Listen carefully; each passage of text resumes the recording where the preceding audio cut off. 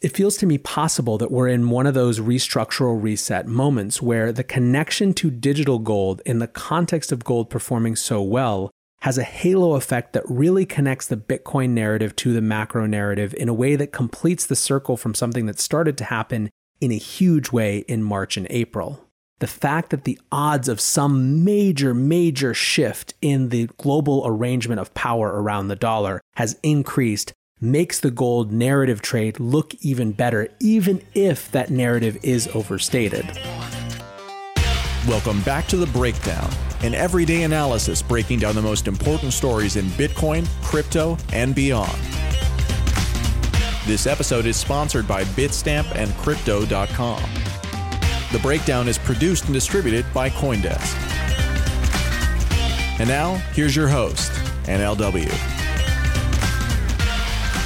What's going on, guys? It is Tuesday, July 28th, and today, we are talking about Bitcoin's massive rally yesterday. We're going to talk about what happened, why it happened, and how real it is. Now, one quick note, I said that yesterday we'd be back to the normal brief schedule, but there's not a brief on today's episode. And the reason for that, as you'll see, is that the story of Bitcoin's rally yesterday, I think, is the story of markets much more broadly. So we're going to actually talk about a lot of the different things that we might have hit on in the brief in the course of the main show. But I promise the brief isn't going away. It just so happens that this episode isn't really well suited for it. Anyways, let's talk about Bitcoin's rally. So first of all, what happened? Yesterday, Bitcoin rallied up as high as 11,180, a new 2020 high. This is a move that started over the weekend. I woke up on Sunday to $10,000 plus Bitcoin and Blockfolio alerts and all that good stuff. And it did retrace a little, but it was nice to see a Monday surge that went not only past 10,000, but up through 11,000 before retracing admittedly a little bit today. As of this recording, we're between 10,700 and 10,800. But either way, Bitcoin is up something like 57% on the year. And in addition to those new highs, we also saw tons of volume yesterday. We saw record futures volume on Bakkt, 85% higher than their previous high. We saw CME have 1.3 billion in notional traded, which is the highest of 2020. And we saw the second highest day in aggregate futures. Now, this wasn't an across-the-board rally. This was limited to Bitcoin and Ethereum. And in the same breath, alts were down pretty significantly. You saw a lot of these darling DeFi tokens that had been rallying themselves for the past several weeks down 20%, 30%, etc. So let's talk interpretations. And first, we're going to do a few that I think are interesting, but I'm a little bit less convinced by. A lot of these come from a Twitter thread yesterday where I asked people what they thought was driving the move. So the first one that I read was banks stacking on the basis of the Office of the Comptroller of the Currency notice. So this reflects news from last week that US national banks are now allowed to custody crypto. It's a big change that could open the door for a radically larger set of institutional financial actors to get into the custody game, which could have a lot of implications for them picking up the Bitcoin supply. While I do think that these new custody rules are going to make a difference in the market, I don't think that that's necessarily what's driving this. I don't think that we would see such a fast turnaround. The types of institutions that are going to be most interested in this custodying are not the type who are going to make a move within days of an announcement. A second interpretation that I heard was the sort of generically put money printer goes burr. In other words, as the Fed prints more, Bitcoin is naturally going to go up. I would agree that there are macro factors at play here, but I think this is a lot more than a meme as well. A third interpretation I saw was some version of the stock to flow argument from Plan B. Someone tweeted, the price of any commodity tends to gravitate towards the production cost. My feeling on this one is kind of similar. It's like, sure, yes, that is a part of the macro Bitcoin picture. There's no doubt about it. However, we're talking about a short-term move. And I don't think the model on its own, even if you believe in the model, is going to explain any sort of short-term move like that. In fact, I don't think the model is trying to tell you or predict short-term moves like this either. A fourth argument I saw was the idea that this reflected Robinhood-style traders piling in. In other words, these day traders who were taking their gains from the stock market were moving into a new narrative space in the form of Bitcoin. As you know, I am much more interested in this day trader set as a real market force than a lot of commentators are out there. However, I went and looked and I just can't find any evidence for this. I didn't see any mention of the Bitcoin move in r/Wall Street Bets. There was one big thread in r/investing yesterday, but most of the people were talking about, frankly, their priors about why Bitcoin wasn't a serious investment. I also have been looking on TikTok for any evidence of increased chatter or a bump, and I just don't see it. So I'm not sure that retail from the stock trading, day trading set is really an explanation that makes sense right now. 5, DeFi gains. This one is a little more interesting. The idea here, or the argument here, is that people have been making money hand over fist in DeFi for the past several months. As we discussed last week, there is this major uptick in total value locked. You're seeing all of this excitement around yield farming and liquidity mining. The tokens of DeFi projects are going astronomical, causing many to wonder if it's a new alt season. And so the interpretation here is that people are taking their money, their gains out of DeFi and putting it into those safer base assets in Bitcoin and Ethereum. Frankly, I saw this argument from a lot of salty monkeys who didn't like that the tokens in DeFi were down 20 or 30%, but I also saw some much more compelling folks say this as well. I asked Meltem Demirors and she put it this way. She said the BTC rally is gains in alts being recycled into Ether and Bitcoin with traders chasing implied volatility. For my part, I think that it may be part of it. I think that this DeFi move in the last few weeks has certainly created some dry powder and capital opportunity that may be being recycled into this. But I don't think that it's the only explanation. And I think to the extent that there was this new liquidity, it's being connected to a narrative trade, which I'll talk about later. A 6th interpretation is buyers exceeding sellers. This is sort of the her answer you get anytime you ask people why a price action happened, but Dan Held actually had a good version of this, a more nuanced version of this. He said Bitcoin had been bouncing in a 9K to 10K range for weeks. Eventually, buyers exhausted sellers, and once Bitcoin broke past 10K, asks dried up, clearing the skies for further price appreciation. I do think that there's a technical element of this, but I'm not ready to say that that's the entire explanation. A 7th interpretation was kind of the grab bag perfect storm explanation. In other words, why wouldn't it move when there's so much going on in its favor? Robber, aka @3xWolverine, did this in the comments of my question where he wrote about basically 8 or 9 factors that altogether showed just how right the time was. He identified the grayscale buys, or as Nick Carter put it, Bitcoin has a coin shortage too. GBTC ate all the coins and we're scrabbling over the few left in the market. He identified global fiat meltdowns, the halving, gold reaching an all-time high, which as you'll see we'll come back to, hedge funds buying in, anticipation of another round of stimulus, the S2F model going off in the background, FOMO for people who started to see the movement, and finally the Office of the Comptroller of the Currency issue as well. I think this is closer. I think that these are all factors, but I think that there are more specific catalysts that we can look at. Which brings us to our 8th and I believe most important interpretation, the dollar crash and the search for a new reserve currency. Scott Melker, the Wolf of All Streets, wrote this morning, question of the day, are gold, silver, Bitcoin, and everything else rising, or is the dollar just crashing? Perhaps it's a bit of both. What he's referring to is the DXY. The DXY is the dollar index. It is a measure of the dollar's strength. It is a weighted mean of the dollar's value relative to the euro, the yen, the pound, the Canada dollar, the Swedish krona, and the Swiss franc. On any given day, the DXY, or rather the movement in the DXY, tells us whether the dollar is getting weaker or getting stronger relative to other currencies. In the immediate wake of the COVID-19 crash, the DXY was up significantly. This was due to everyone trying to get into dollars both for safety as well as to be able to cover dollar-denominated debts. The DXY got as high as 102 during that period. For most of April and May, however, the DXY was hovering between 99 and 100, still a very strong dollar.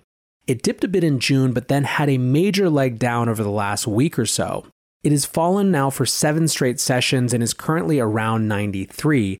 The euro, meanwhile, is trading near a 2-year high against the dollar, as the perception is that Europe has gotten its crap together with both COVID-19 and backstopping the weakest member economies in the Union, while the US looks indeterminate at best. So there is a mechanical side to this.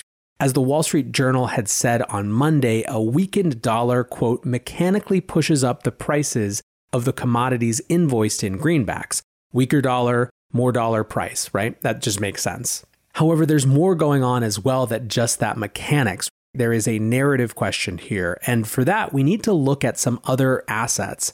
Gold is rallying in a huge way. From a low of $14.75 in March, gold is up at currently $19.27 as I'm recorded, up from $17.95 just a couple of weeks ago, and yesterday it even hit briefly a new all-time high of $2,000. Gold is now up about 28% on the year overall. Silver has also seen a massive rally. Silver's been hovering around 17 forever, basically, going back to last year, with only a brief dip down to around 11 or 12 in March when everything cratered, and has been on a move right alongside gold since July 16th, going from 19 all the way to nearly 24. For some context, last week was silver's best in 40 years. And so if people are connecting this Bitcoin move with this move in precious metals and gold in particular, it's really important to understand the interpretations of the gold movement, because in some ways those also are going to be interpretations of the Bitcoin movement. The two key interpretations and issues here are 1, gold as an alternative to treasuries as a safe haven, and 2, a crisis of faith in the dollar as a reserve currency.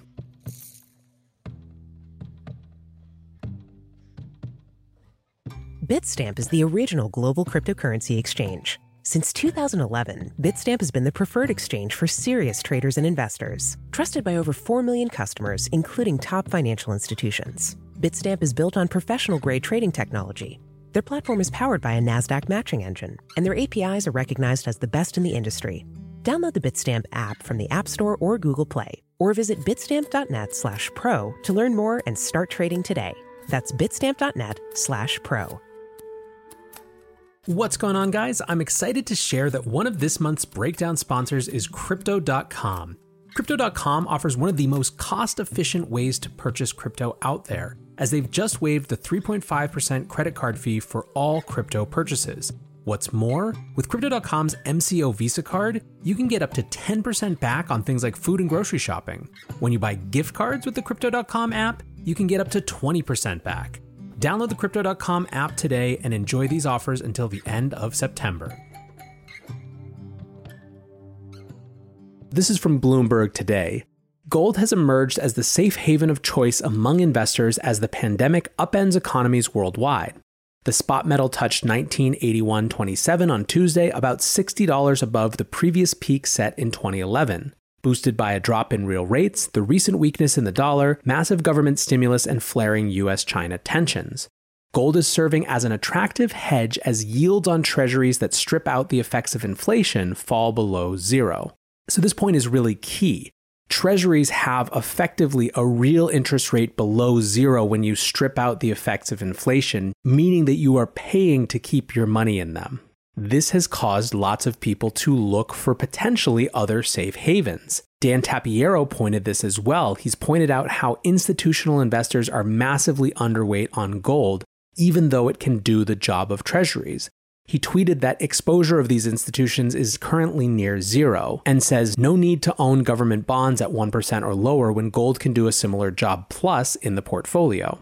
Sprott reinforces this, writing, "The US fiscal picture is horrific. It seems inconceivable that the taxing power of the government will be sufficient to service government debt, unless interest rates remain pinned near zero or less, quite possibly for a decade. A few more years of subpar economic growth, which is a reasonable bet, would put the exclamation point on that view." Fed Chairman Powell has stated that the Fed is not even thinking about raising rates before 2022. Even a slight raise in rates could trigger widespread credit defaults and severe economic weakness. What rational long-term investor would want to own US dollar-denominated bonds against this backdrop? Mohammed El-Erian has made this point as well, saying that some signs that the rally in gold reflects more than the usual drivers, e.g., a gradual structural shift among investors regarding the role of gold in long-term asset allocations, as a result of the very low yields on government bonds associated with central bank market interventions. So the point here is that in a world where the safest assets, the government bonds, are yielding not only nothing, but in some ways costing people to park their money there, and gold has similar properties of store of value, why wouldn't you put it in gold where you're likely to get some modest or maybe even more than modest gain? Vijay Boyapati wrote one of his excellent threads on this as well, which I'm going to just read incomplete because it's all about this. He writes, Bitcoin and gold are on the rise, a thread explaining why. All monetary goods are in constant competition with each other to attract the pool of global savings. They compete primarily on the attributes that make for a good store of value. Fiat monies, while being inferior on the standard attributes that make for a good store of value, have one advantage over market-based monies. You are paid interest to hold them. This interest can be paid because the sovereign claims seigniorage over their money.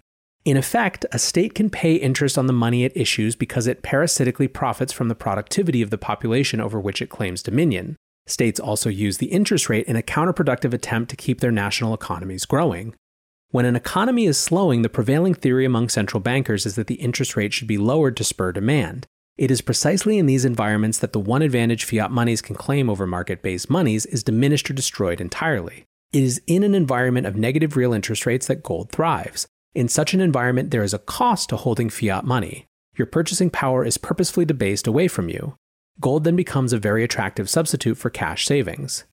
Bitcoin should behave similarly to gold in a negative interest rate environment, with the caveat that Bitcoin is far smaller than gold, and so its price is still denominated by the inflows of new hodlers and outflows of long-term whales. Eventually, Bitcoin's market capitalization will reach parity with and likely surpass gold's, approximately 10 trillion, due to its superiority along the attributes that make for a good store of value. At parity with gold, Bitcoin will react to interest rate manipulations in a similar way to how gold does today. One thing is for certain, the current environment of negative real interest rates is likely to stay with us for a prolonged period of time. The botched handling of COVID-19 has put millions of people into unemployment.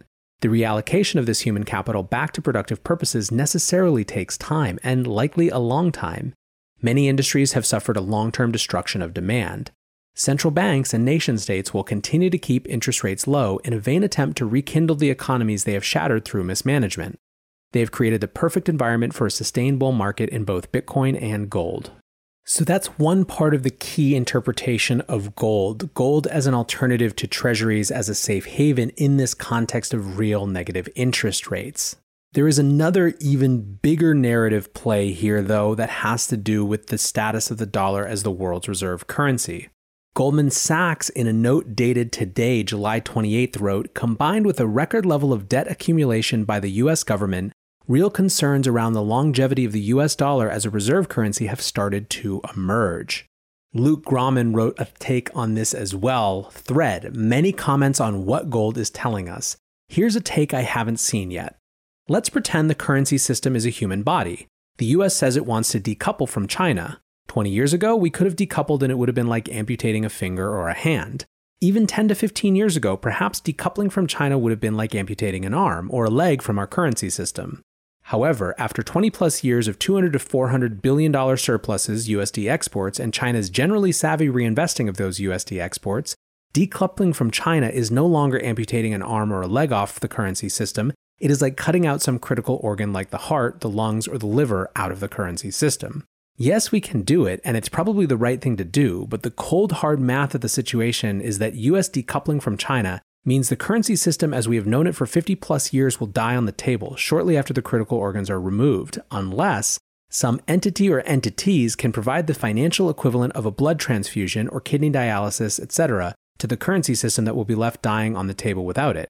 Guess what it is? Yup, you guessed it, and then he posted a picture of the money printer goes brr meme. This is a take on gold as we have been looking at it for our clients at FFTT for some time, but it is a take I haven't read yet. Let's watch. So basically, Luke is saying that there's going to need to be such a huge amount of monetary injection from central banks as we move away from China, which has been the great sucking force drawing in US treasuries for so long, that it's going to mean inevitably a debasement of the US dollar as currency. And in that context, gold, and as I later clarified with Luke in his belief, Bitcoin, stand to benefit hugely. If you need more evidence that this reserve currency question is a hot button topic, look at the debate around Judy Shelton as a Fed bank governor. This has caused huge amounts of consternation, and importantly, the debate has two dimensions. One is her politics and recent comments dismissing the Fed's autonomy from the White House, and second is her policies. In the past, Shelton has advocated for a return to the gold standard and has even questioned the need for a central bank. And the dissenters to her appointment, including people like Mitt Romney and Susan Collins on the Republican side, plus, as you might expect, all the Democrats, given that she's a Trump nominee, is largely based on both the policies and the politics. Regardless of what you think about each of those things from a political perspective, the fact that there is such a dust-up about a Fed Reserve governor who advocates a return to the gold standard should let you know just how much this issue is growing on the national scale. Now, with all this said, there is pretty significant disagreement about what happens next with gold. JP Morgan thinks that the current price is close to a high. Bank of America continues to forecast $3,000 an ounce over the next 18 months. Goldman, in that same report where they said that they're expecting a search for a new reserve currency, gives a prediction of something like $2,300 an ounce. So really, it's not clear that everyone thinks the same thing. One important thought to maybe leave you guys on as it relates to the gold and the dollar question is the dollar is in some ways, I think, increasingly a narrative versus a structural debate. On the one hand, you have the narrative, which is so clearly stacked against the dollar. Negative real interest rates, the Fed seeming to need to print ever more money. All of these things put the narrative so badly. Even the fact that Europe has succeeded or seems to be succeeding where the US is failing. Questions and insecurities around the US elections later this year. All of these things are contra-narrative for a strong dollar. At the same time, what they're pitted against really isn't a competing narrative. It's a competing structural argument that the size of US dollar denominated debts makes it so that it doesn't matter what the narrative is. In the long enough run, the dollar is inherently strong and is inherently going to suck in resources from the rest of the world. Folks like Brent Santiago and Jeff Snyder have different versions of this argument, but in effect, they argue that no matter what the narrative says, the Fed's ability to actually shift the money supply in such a way as it's going to significantly weaken the dollar is just frankly overstated. I thought an interchange between Joe Weisenthal and Oliver Rennick was really interesting. Joe tweeted, "My 2 cents is that the move in gold and the dollar are both less interesting than the fever dream fantasies a lot of people have going on in their heads." Oliver Rennick responded, "Definitely, always has been. But even if it is very low odds, the odds have been increasing this past year.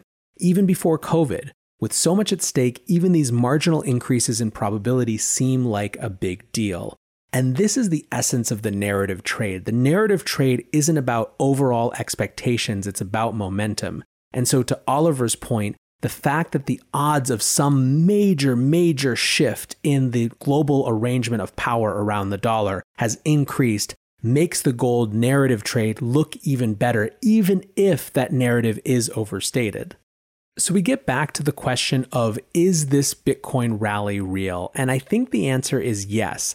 I think, of course, that you have to get beyond the day-to-day price action movement to look at structurally whether the next move is likely to be just a short-term burst and then a major retracement back to lower than we're seeing now, or whether there is something structural going on that resets the bottoms.